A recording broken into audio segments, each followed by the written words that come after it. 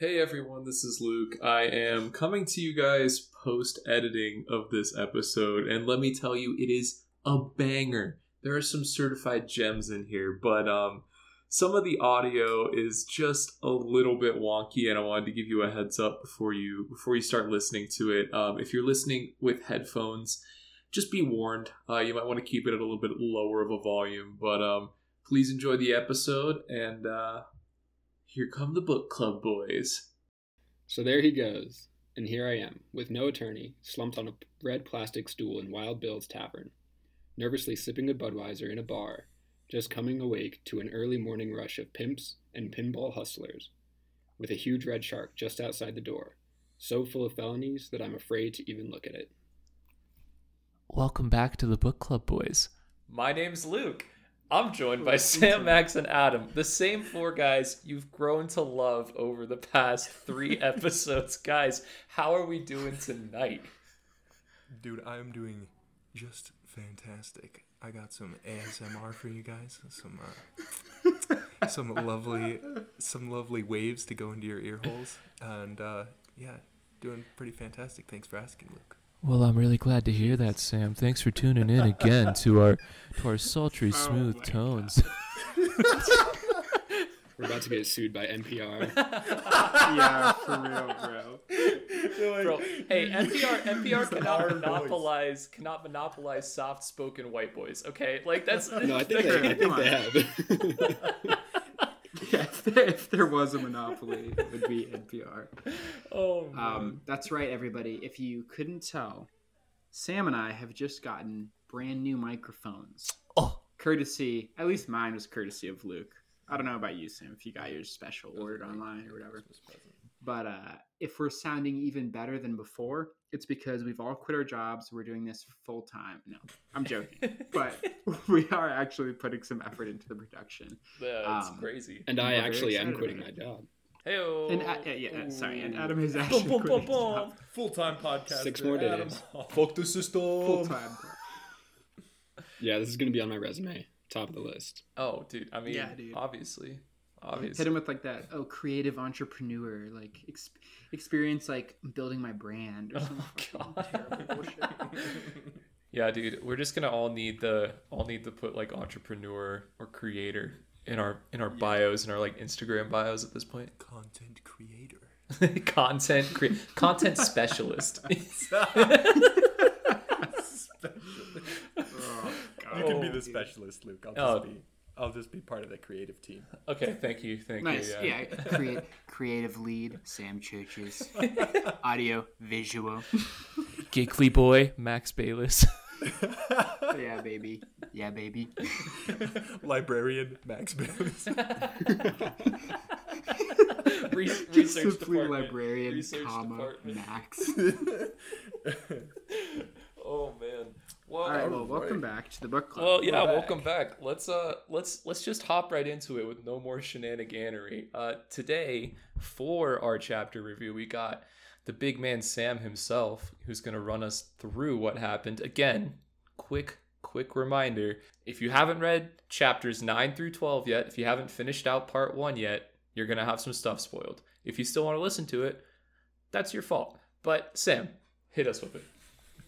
All right. So basically, we start out, and after where we left off, he was sort of, talking about his past and the hippie movement and his first experience with drugs and all that stuff. Now we go back to the sort of present time of the book, and he is essentially trying to leave the hotel with this huge room service bill that is unpaid, and he's trying to just sneak out of the hotel and get out of there so that he doesn't have to pay the bill. And he keeps getting hung up because the convertible isn't being delivered from the garage yet, and he's reading this newspaper about all this stuff that's going on in the world that's not very happy stuff.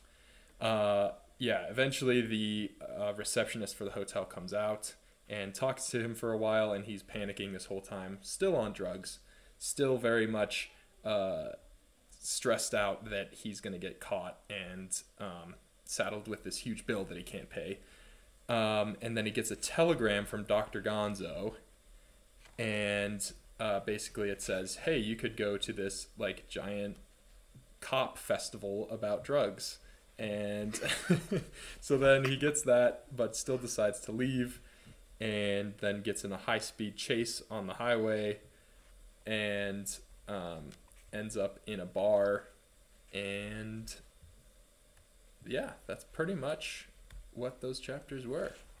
Yeah, and just a quick note, at the very end basically decides he has no other choice. In a paranoid frenzy, I should add, he decides he has no other logical choice than to go back to Vegas, high as shit, to go hang out with some cops, basically. To rumble, yeah. to rumble at the cop convention. So these 4 chapters, they were, I felt like less stuff happened, but more like intellectual stuff happened. If you're catching my drift, like less specific things to talk about, but probably more meat to a lot of the things that we're going to be talking about. But yeah, let's just get started straight off with some highs and lows, boys. Who wants to take the mantle this time? Who wants to take point on this expedition? Oh man, I honestly don't have any prepared, but I will take the point. Nice. I think An that, unprepared point man is what we want. Yeah, yes, sir. This is why people listen to the podcast. All right. This sort of fresh off the dome, fresh, hot just off the free form, fresh Max Bayless unfiltered. Fresh, totally didn't just read this like an hour ago type shit. That'll be my spin-off. That'll be my spin-off show. Max Bayless Unfiltered. So today we've been parked in our parking spot outside our apartment building.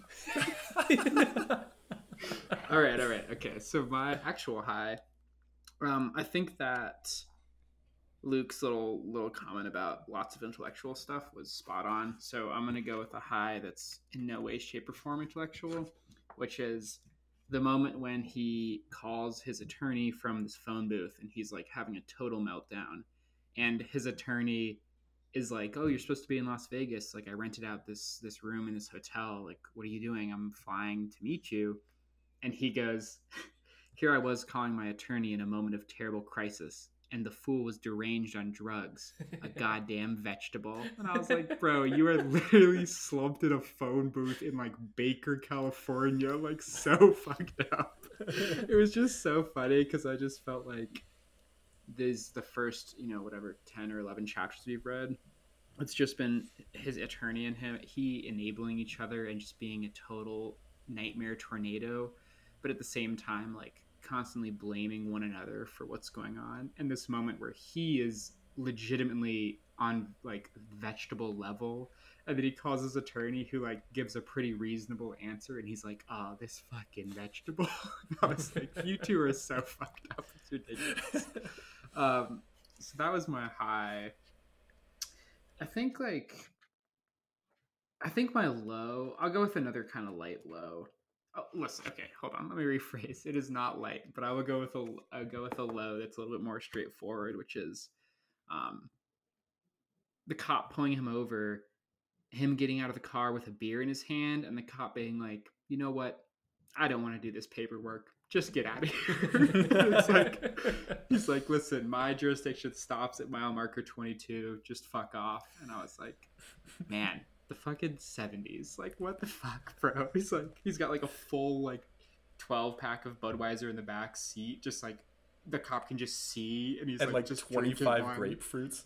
Yeah, and he was just doing like 145 miles an hour. Bro, you're forgetting about the 600 bars of soap. Like, yeah. Well, bro, he's literally like, which by the way, about this soap. I know. Which by the way, it totally has to have melted in the car. You know what I mean? Like that is a hot ass desert, and you're telling me there's like that much fucking soap just chilling. Well, listen, we'll get into soap corner.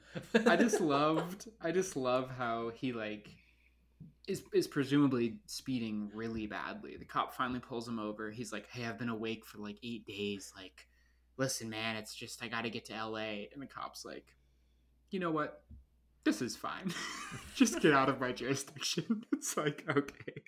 Because I feel like that kind of stuff actually happens in real life. Like, I know for Luke and Adam and some of our listeners who are big sports fans that like there's always a story of an athlete who gets in trouble for something, but then cops are like, man, I don't know, you're the star player, so like I'm not really gonna arrest you for this drunk driving or this whatever. And then it's like the story comes out, like 2 years later. It's like, oh, that cop was like a big fan or whatever. So I thought it was just kind of funny. He like busts out his press credentials and he's like, ooh yeah, listen guy.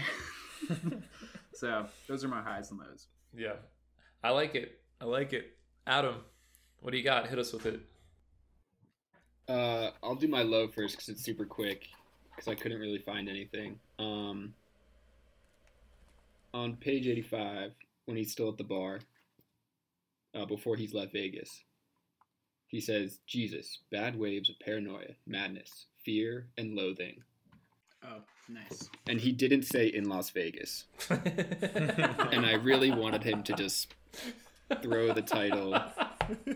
Is this guy a quote-unquote gonzo journalist or what? You're not going to put the full title in? Yeah, bro, it was just such a little tease. It was just... This is art, blue dude. balls Come on. over here. Definitely. You can't expect the artist to completely explain the craft, all right? It's just that it's like such a puzzle piece moment, where it's like madness, fear, and loathing, and I was like, oh, nice. It just stops. But then it just stops. He puts like a dash, and it's just like, oh, we get his fear and loathing. Yeah. In my head, I'm like, in Las Vegas. The funny thing on that same page, I was gonna bring this up, is that you can run but you can't hide, where he was like, screaming, waving his fist up at the quote unquote helicopter that was like gonna like swoop down and get him, as if he's like actually that important, right? Yeah. But the asterisk says it's a warning to smack dealers seen on a bulletin board in Boulder, Colorado. So shout out to Colorado again. But I just thought that whole sequence was pretty hilarious, to be honest. Yeah, for sure. Yeah, I would say I'll just hop in, and I would say that the whole paranoia like wave was my high. I thought that the way he kind of described it and the way you could tell he was like escalating and his reactions to everything was, even though I'm sure it was actually really fucking terrifying for him in the moment, it was really interesting to read and really interesting to like see what he at least perceived his thought process to be. Like specifically the part where he thinks he sees the hitchhiker from when they were first going. Oh my god. And he's like, oh my fucking god, this hitchhiker's totally gonna fucking run and tell everybody in this town. And like, Baker's not big. Baker's not big, but it's not like, it's not like super small. You know what I mean? It's not like this guy in 30 minutes could tell everybody who needs to know in town that there's this, crazy guy who he literally hitched a ride with once, right?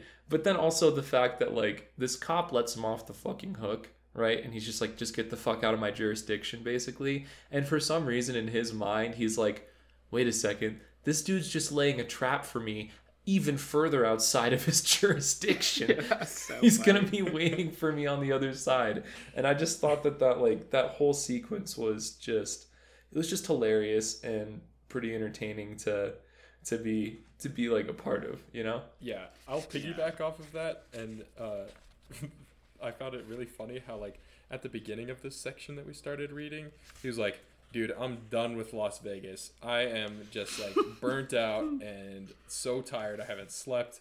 I like have basically ran as far as I could run in Las Vegas, and I don't think I could survive another like minute in the town. And then like the only conclusion to this like panic filled just like cop pulling you over with all these drugs, and he still gets away. His only conclusion is like, well, better just turn around, go back to Las Vegas, and just like run it back for literally part 2. And I'm like, this is not gonna go well. Like, I know, dude.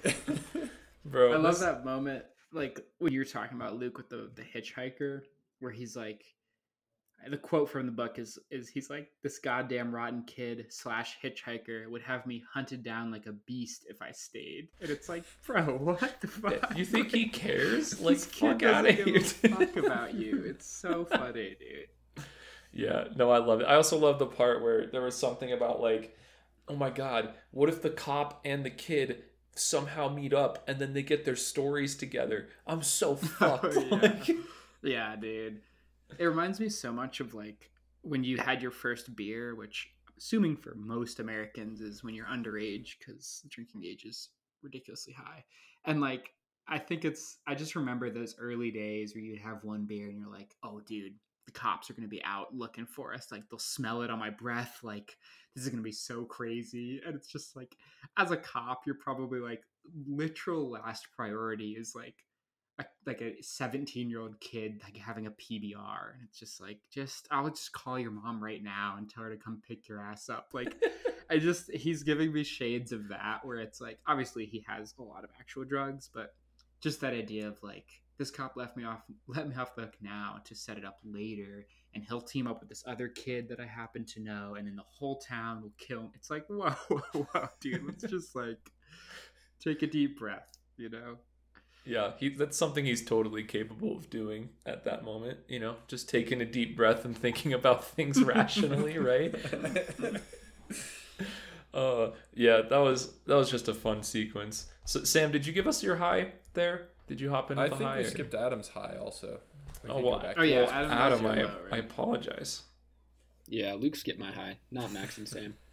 Yeah, nice. Yeah, Team Max, Sam, Adam. Yeah. Team up on it.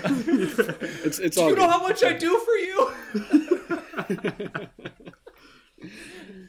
All right, my high was pretty early on. I really loved the whole sequence with the telegram that he received. When he's like about to get ready to leave the hotel, like one of the bellboys comes up to him with an urgent speed letter.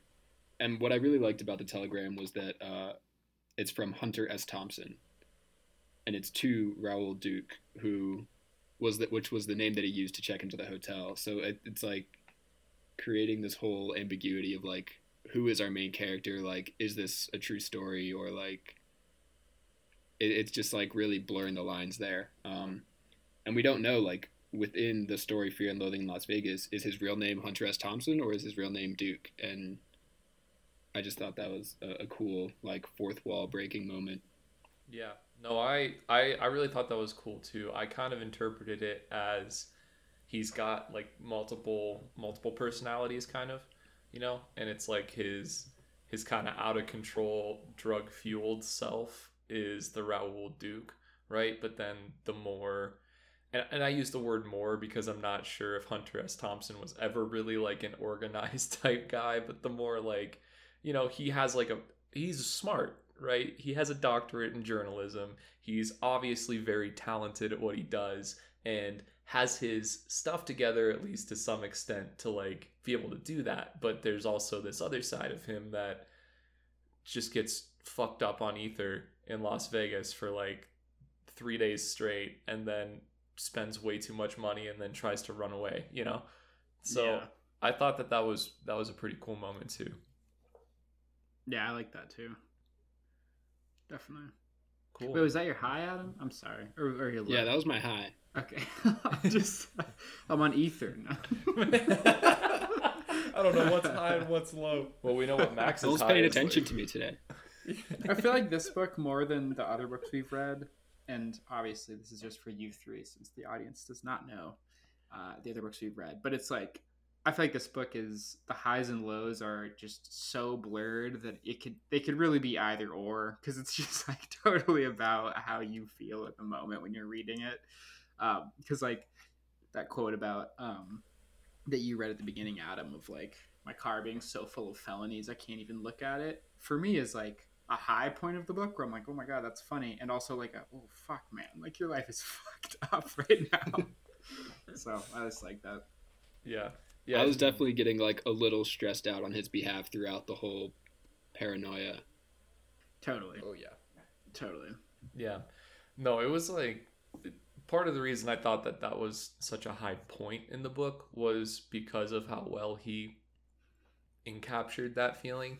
Like there's kind of hilarious stuff going on, but you are still like stressed out about it because it's like, hey, this is This is actually like what he's doing is fucked up, right? On like a bunch of different levels. And I really shouldn't be rooting for him, but you know, with all the other crazy stuff that's happened in the book, I am kind of just like, yeah, like just do more crazy stuff. And like it is really poetic that he's going back to Vegas to do the drug convention thing, and like I'm for it. Let's go at this point. So it's really interesting how those lines are definitely blurred, like Max said. Yeah, so, he just does a great job of like describing a bad trip. For sure. To the point where like I empathize so much where I'm like now anxious after reading this chapter. Totally. Yeah. Well, dude, that's like exactly like what I was saying about you have your first beer or you smoke your first joint or whatever, and then you're like, oh my god, like the cops are gonna find out because like I smell like weed. So you go to the grocery store, you're like, oh, they're gonna call the cops on me, like for sure. And then you grow up and you're like, wow, I could literally not give a single shit if you smell like weed. And you're like, I like working at the librarian version of me. It's like every other fucking person that came to get a library card was definitely like just like a little high. I mean, granted it was Colorado, but it's like in no alternate reality would I just call the cops because somebody smelled like weed or something, you know? And it's just funny. Like he does such a good job, just like you two said, of writing that into the book and making you as a reader feel like, as ridiculous as his claims are about the cops, you're like, I mean, fuck, maybe, dude. I don't know. You know what I mean? And that's like, I think, a testament to the relatability of like those thoughts and that sort of freak out that's happening, you know? Yeah. I don't think I'd ever take it seriously enough to actually, you know, try to drift a red convertible around a 4-leaf intersection going at like a hundo, but it's definitely it seems like a flawless move if you don't have a beer. Yeah, for sure. Yeah, as long as I'm not drunk driving, then it should. I love how he doesn't know until he gets out. It asserts dominance over the situation, you know, psychologically. Right. I loved how he put it as the cop mind hyphenated. The cop mind, dude. Oh my cop god, mind. That was so funny. The cop mind. They'll respect it. The thing about that comment too is like obviously you take it as like humorous, right? But to some extent, he probably does know how to deal with cops at this point, because I'm guessing he's like had a fair amount of run-ins. You know, he's had like a lot of times where he's had to talk himself out of something. So, you know, he might actually know a thing or two. We're not. He does say, just really quickly, the book club boys do not condone any of the actions taken by Hunter S. Thompson in this book. Not drink and drive. That should be on our podcast title. Please sponsor us. The Book Club Boys / Please Don't Drink and Drive, the podcast. He does mention, I'm pretty sure, in one of the earlier chapters that he spent some time in the Carson City prison for something that he doesn't elaborate on. So you're definitely right about him, like, having some run-ins with the law, as it were. Yeah, I think he mentioned knowing, like, the Carson City prison warden or something like that. Yeah, he was writing the article. He wrote a story for him, I think. And then never published it, which I thought was really funny also. He's like, for reasons of my own, he didn't publish it. And he's like, I could just totally picture him being like, you know what? I really just don't want to give these guys a voice on any platform that has my name on it. And he's just like, nope, sorry, no article this time. And all he had to do was just rewrite the intro. And he's like, nope, sorry, won't do it. And then everybody that he interviewed is like, hey, where's the article? And he's like, didn't do it. Like, what? The boss man told me not to, so whatever. I love that description that he gave where he's like, how am I supposed to describe to inmates the like mechanisms of this massive bureaucratic machine that doesn't want me to do what I want to do? I'm not going to not do what I want to do. This is my piece. Like, exactly. That was another high point for me for sure. But speaking of highs and lows, Sam. I think my high was on our copy on page 87. And it was when he's kind of he's like praying basically, and he's in full freak out, and it's kind of interesting because he's praying but he knows that like there's this really complicated sort of like undertone of like Christian culture in America too, and just like what it means to be like knowingly a sinner and also be sort of like surrounded by this like Christian culture. And I'll just read the quote where he let's see, he's praying and he's just like, just give me 5 more high-speed hours before you bring the hammer down. Just let me get rid of this goddamn car and off this horrible desert. Which is not really a hell of a lot to ask, Lord, because the final incredible truth is that I am not guilty. All I did was take your gibberish seriously, and do you see where it got me? My primitive Christian instincts have made me a criminal. And then at the end, which is the part that's definitely the high of my high, he says, "You'd better take care of me, Lord, because if you don't, you're going to have me on your hands." It's dude. He's kind of threatening God that, like, if he doesn't, save him, that he's going to die somehow and then end up in heaven, and God's just going to be, like, so overwhelmed with this personality of Hunter S. Thompson that he's going to be, like, regret taking him off of the earth, which is just, like, so funny to me, because I could so actually see that, like, happening. And, but it also has like that sort of like thing where he's kind of discussing what it means to sort of like listen literally to some of the things that are in like the sort of Christian like I guess just in the culture of it, and just kind of like how he feels about that, where he says it's gibberish, but he's also still praying at the same time, so it's kind of like cognitive dissonance going on. Sure. But yeah, I really like that part. Yeah, that was definitely to me like the bargaining stage. Yeah, yeah, for sure. He was like, because it's pretty clear from how I read it that Hunter S. Thompson's not exactly a religious type, and that doesn't necessarily surprise me, but I kind of took it as, and I still loved the quote and I thought it was like fucking awesome and like hilarious. I kind of took it that like he's bargaining, and then he starts off by saying that oh God, I'm so guilty, but really this is your fucking fault, God. Like you put me here and you put me in this situation. All I did was do what my mind wanted me to do, and you made my mind want to do what my mind wants to do. So yeah, dude. So like, it made me think so much of the attorney thing, where it's like, even when he's in this shit, he's like, this fucking guy. And he's like, now just doing that with God, where he's like, listen, dude, this is your problem, bro. And like, I'm about to come up there and give you some of my business. It's just like, so yeah, he definitely struggles taking responsibility. I think that's something that we can pretty easily say about this character. Which in some ways is that's relatable. Fair. That's fair. But, I would agree. Yeah, but I did find that quote just super hilarious. Like, I'm coming up there, and it's gonna be a mess. It's a mess down here. Think about me on like heavenly drugs. Yeah, bro, that's so funny. Oh fuck! I also love. I feel like he's been in that section. He contradicts himself because he says I'm not guilty, but then he says I'm a criminal. So it's just this weird back and forth. I feel like he's been doing that a lot, or just like changing his mind too, because early on the red convertible was like this awesome flashy thing, and now he's like afraid of how flashy it is because it draws attention. So I think he seems like he contradicts or changes his mind a lot. Do you guys have, real quick, did we do everybody's highs and lows? I think Sam and I still have our low points left. Oh, okay. Well, I'm going to bookmark what you just said, Adam, and then you two can do your lows.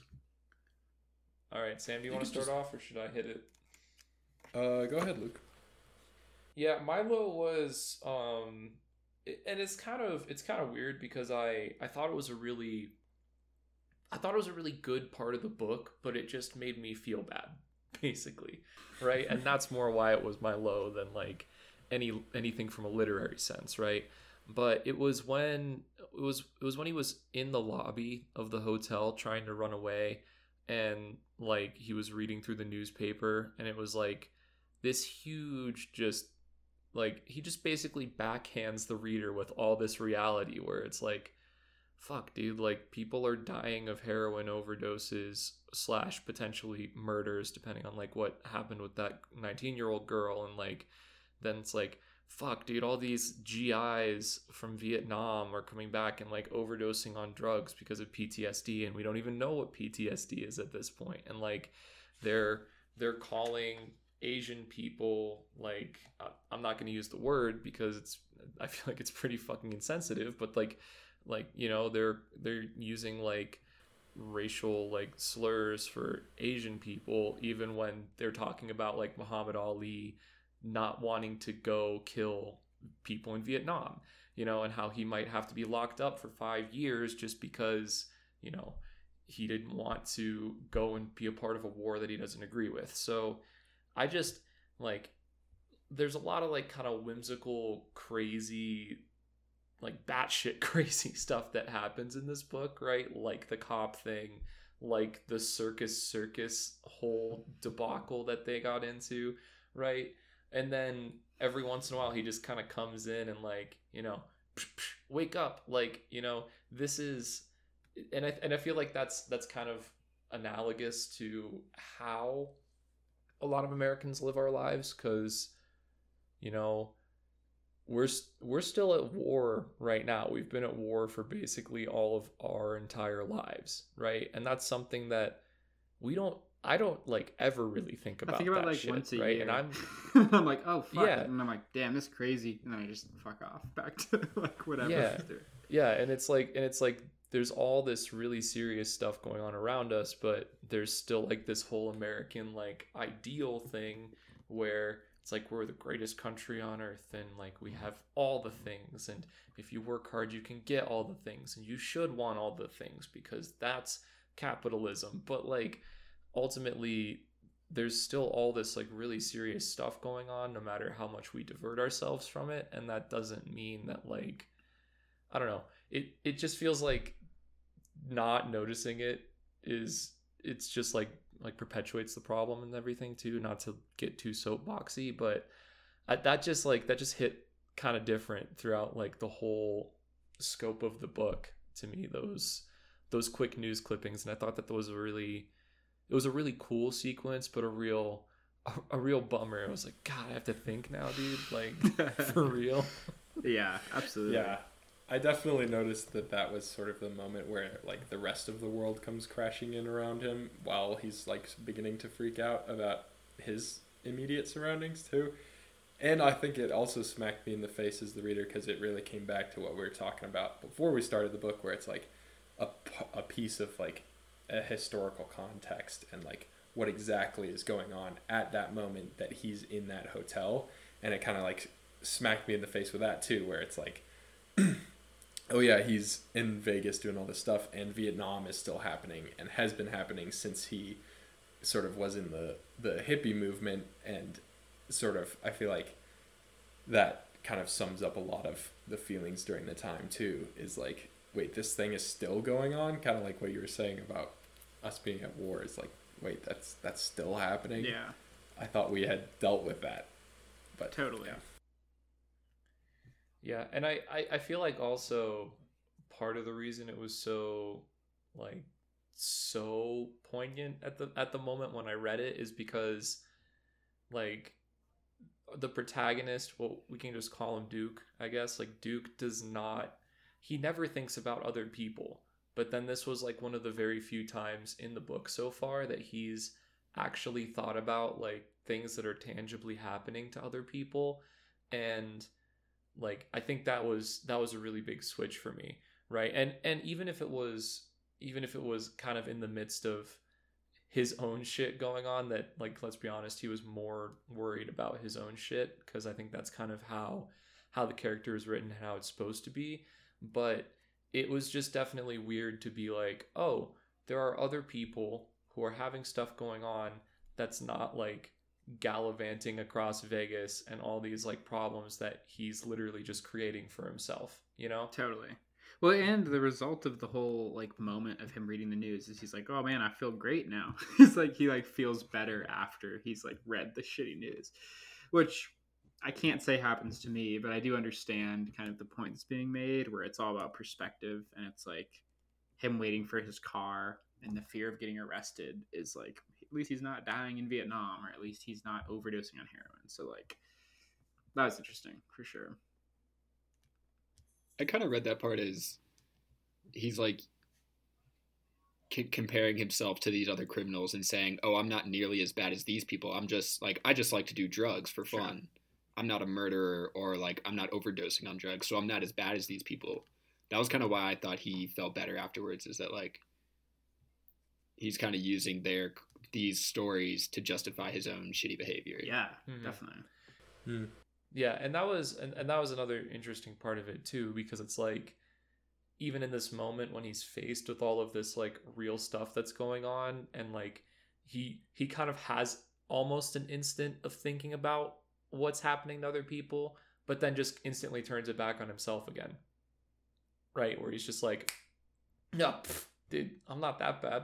Let's go. Totally, yeah. Yeah, he's a really selfish character. Sure. He's just like all about himself, and like I would say that's kind of my low was him kind of leaving the hotel lobby and like the people working there with this like huge bill, and like he's put these people through like so much already. And, like, I just picture the cleaning ladies, like, trying to deal with this guy when he's, like, or, like, his attorney where he's like, I just need all of these soaps. And you're like, why? Why do you need so many soaps? And he's like, I just need them. And he's all freaking out, is sweaty and gross looking. And you're like, all right, I guess I'll give you, like, 100 soaps or whatever. I need more. And then they just check out and don't pay for any of it. And I'm like, man, I just feel bad for all the people that are working there and like have to deal with this guy just wrecking their hotel. And I was like, yeah, that was my low.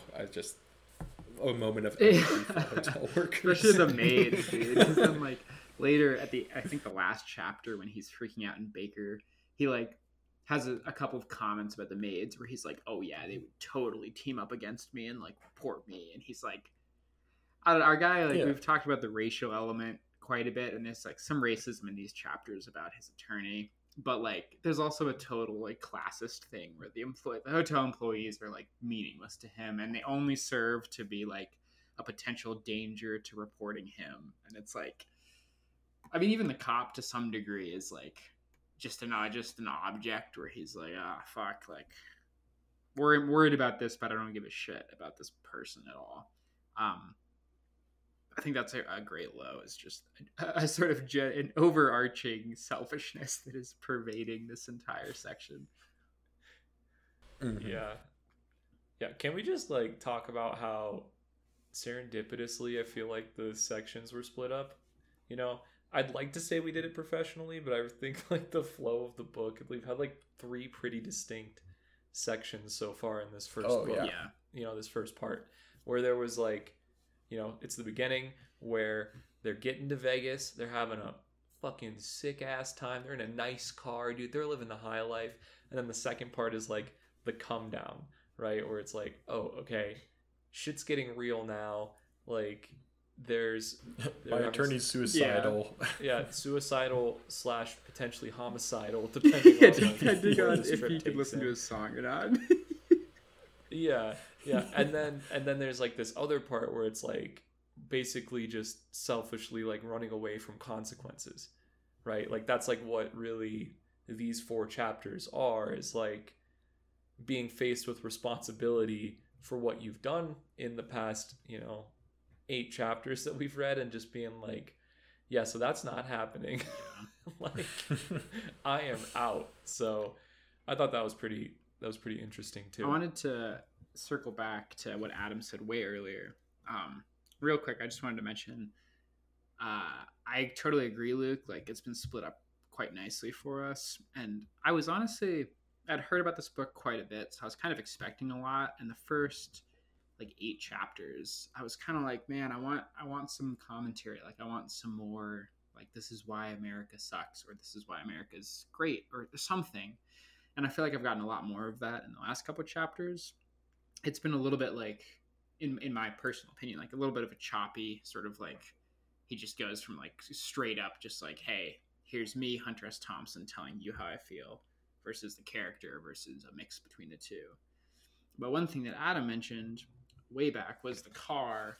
And he talked a little bit about like how the car starts out as this great object for them. It's like, a sick ride, and they laugh that the hitchhiker sees cars like this everywhere, but he's never ridden in one, which I thought was like a great little wealth inequality commentary. And I was like, ow, right to my wallet and my heart. And what I just wanted to, I guess, pose the question to you guys was, what did you think about the car? Because I feel like the car has been like this weird constant in the book so far. And at least for me, the car has kind of represented like his flashy lifestyle, where it's just like something that he sees and he starts out liking it, and then it becomes this like almost obelisk of like excess and consumption and like consumerism that is like weighing him down and is making him obvious to everybody else, where it's like, oh, he drives a nice car, it's a convertible, so like you can literally see the beer and the drugs in it, which I think is like pretty funny. And I also think it's kind of a funny little commentary on like wealthy people that do drugs and do like, they're just not at the same risk of getting pulled over or getting actually like arrested or convicted as poor people are.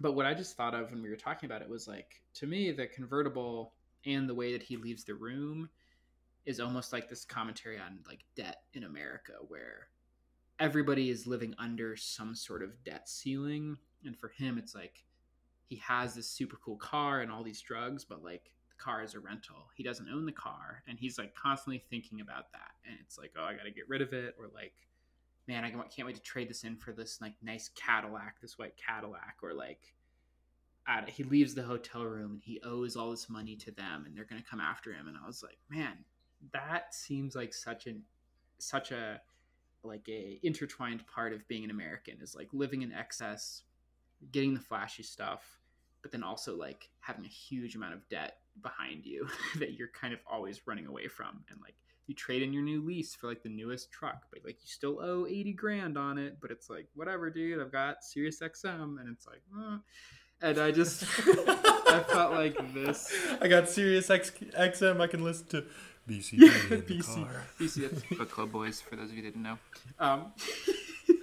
But yeah, I thought that the car represented this like the consumer element of America and the debt and that whole world. And I would like to pose the question to you boys, what you thought about it. Yeah, I think that's a really good way to put it. And I would also add, I feel like the way that a lot of the commentary for coming from this book to me is coming through it's like Hunter S. Thompson isn't actually like saying the things in like a narratorial voice. It's more just like satirical how the characters are going through their life, right? So on top of the whole debt thing, this idea of like American excess and kind of having like a false, like a facade, right? Where we all want to appear a certain way and like appear like we have money or yada, yada, yada. But like behind it, there's nothing behind it, right? Like you were saying, Max, he drives a fancy car. He doesn't own the car, right? He's living this high life. He's not actually paying for it. And then he has no intention to pay for it, right? So it's like these American ideals that we have, they're kind of, you don't see the whole picture, right? Even for like celebrities or wealthy people, like you don't see the whole picture of what that entails, and like how, you know, realistically in our society, the main way to get rich is to fuck over lots of people a lot of the time, right? And it's like, I feel like the image of the car, it's like, oh yeah, like I want to attain that, but then once you get there, you realize how kind of dirty everything is, right? And this might just be me telling myself that because I don't have any money, and like I want it to be dirty for it to be rich, but like I think that's the point. That's at least part of the point that he's trying to make, along with like commentary on being in debt, because, you know, Americans are addicted to debt, right? Like we go into debt for everything, right? For school, our fucking for country's cars, in debt for to houses. like the intergalactic debt collecting agency, because like yeah Area 51 was actually us like just contacting some like loan dealers, some loan sharks, and then they Yeah, had, the like, a outer bank. space like, bro, your bank. planet's how poor. Here you go. You guys only have that much gold. but yeah, no, I think, Max, that's a really good point, and I would just add that I think it's just more culture, like the American ideals in general, is kind of how I saw that. But I'd be really interested to hear what you guys think about that. Have you guys heard the joke or the meme? America is a third world country with a Gucci belt on. I don't think so. No, That's a good awesome. one. No. Yeah, you guys just made me think of that. I like that. Yeah. Yeah. Adam, what do you think about the car? I don't know. I thought it was just like really interesting how it the symbolism of the car switched from this like symbol of the American dream and freedom and, you know, flashyism to being this burden on him. And then there was also this like introduction of a white Cadillac that we haven't seen yet, but the attorney has set up a new rental car. So it's like, it seemed like this car was almost a character in the book, and like now we might be losing it. So I'm interested to see where it goes.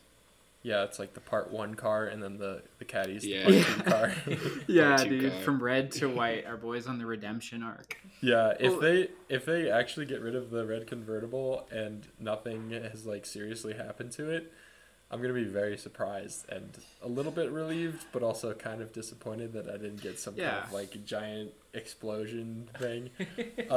But yeah, I would say, kind of going off of what you guys said about like the car and the American dream, and just how Americans are addicted to debt. Americans are also addicted to cars, and just like that's probably one of the biggest sort of icons of the American dream is like the fancy car.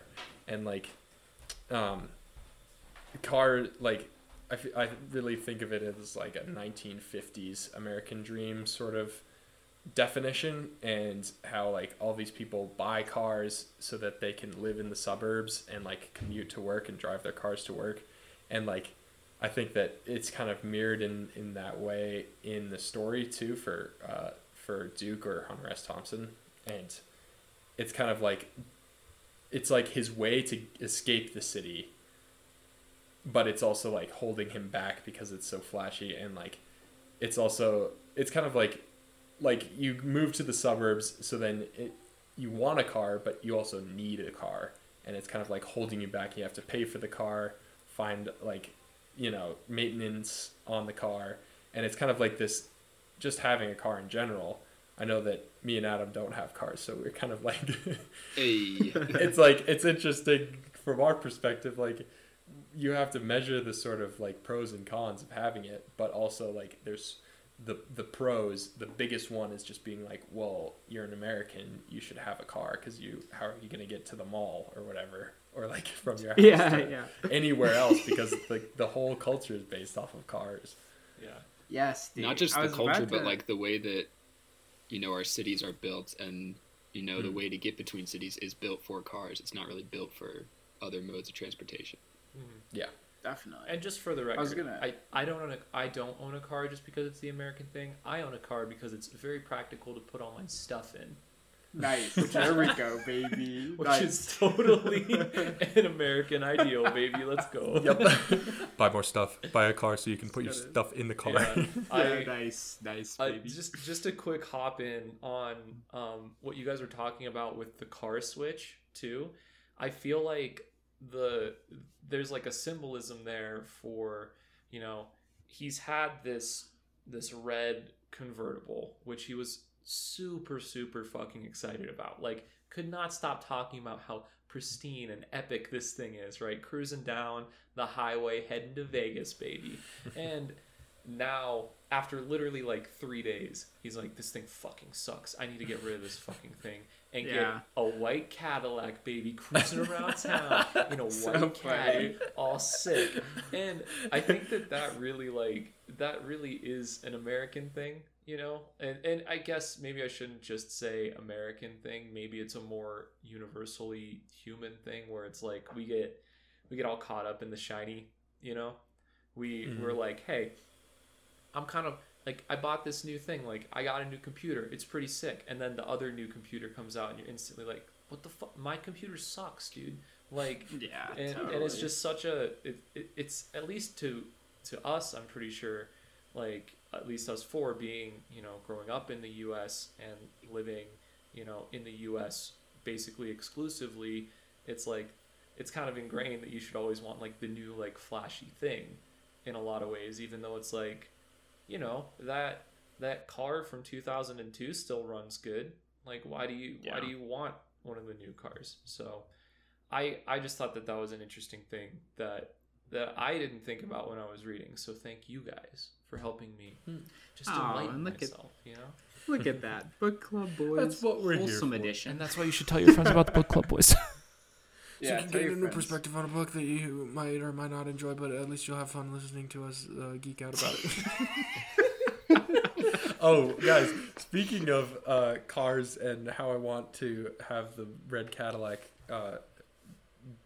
sort of be engulfed in a ball of fire, I legitimately saw a car explode at work the other day. What?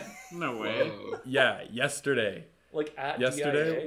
DIA? No, so we weren't at DIA. We were Okay. at this person's house in like North Denver, and we were up on the roof, working away, and we hear like this pop, and we turn around, and this car that was parked in the alleyway literally just explodes and turns into a giant fireball, and like That's one of our so coworkers crazy. calls 911 and like gets the fire truck down there. But we're watching this for like, I have videos I'll have to show you guys, but like we're watching this for probably half an hour, and it's like getting bigger, and there's like pops and sizzles of like tires popping and like gasoline exploding and stuff, and like the That's fence so that it's parked next to crazy. burns like completely down, the telephone pole that it's near is burning, and like the shed that it's near is burning. And like the Oh firemen my showed up God. pretty quickly, and like we saw him hose it down, and like, we made a joke because they like popped the hood, and we're like, all right, let's see what's going on here. Pop the hood. Is this low in oil? It was insane. We were just watching it. We're like, what? Like this is just That's like so happening funny. in front of us. And the best part is that it was a Trail Blazer. Oh, nice. Oh. Nice. God, why?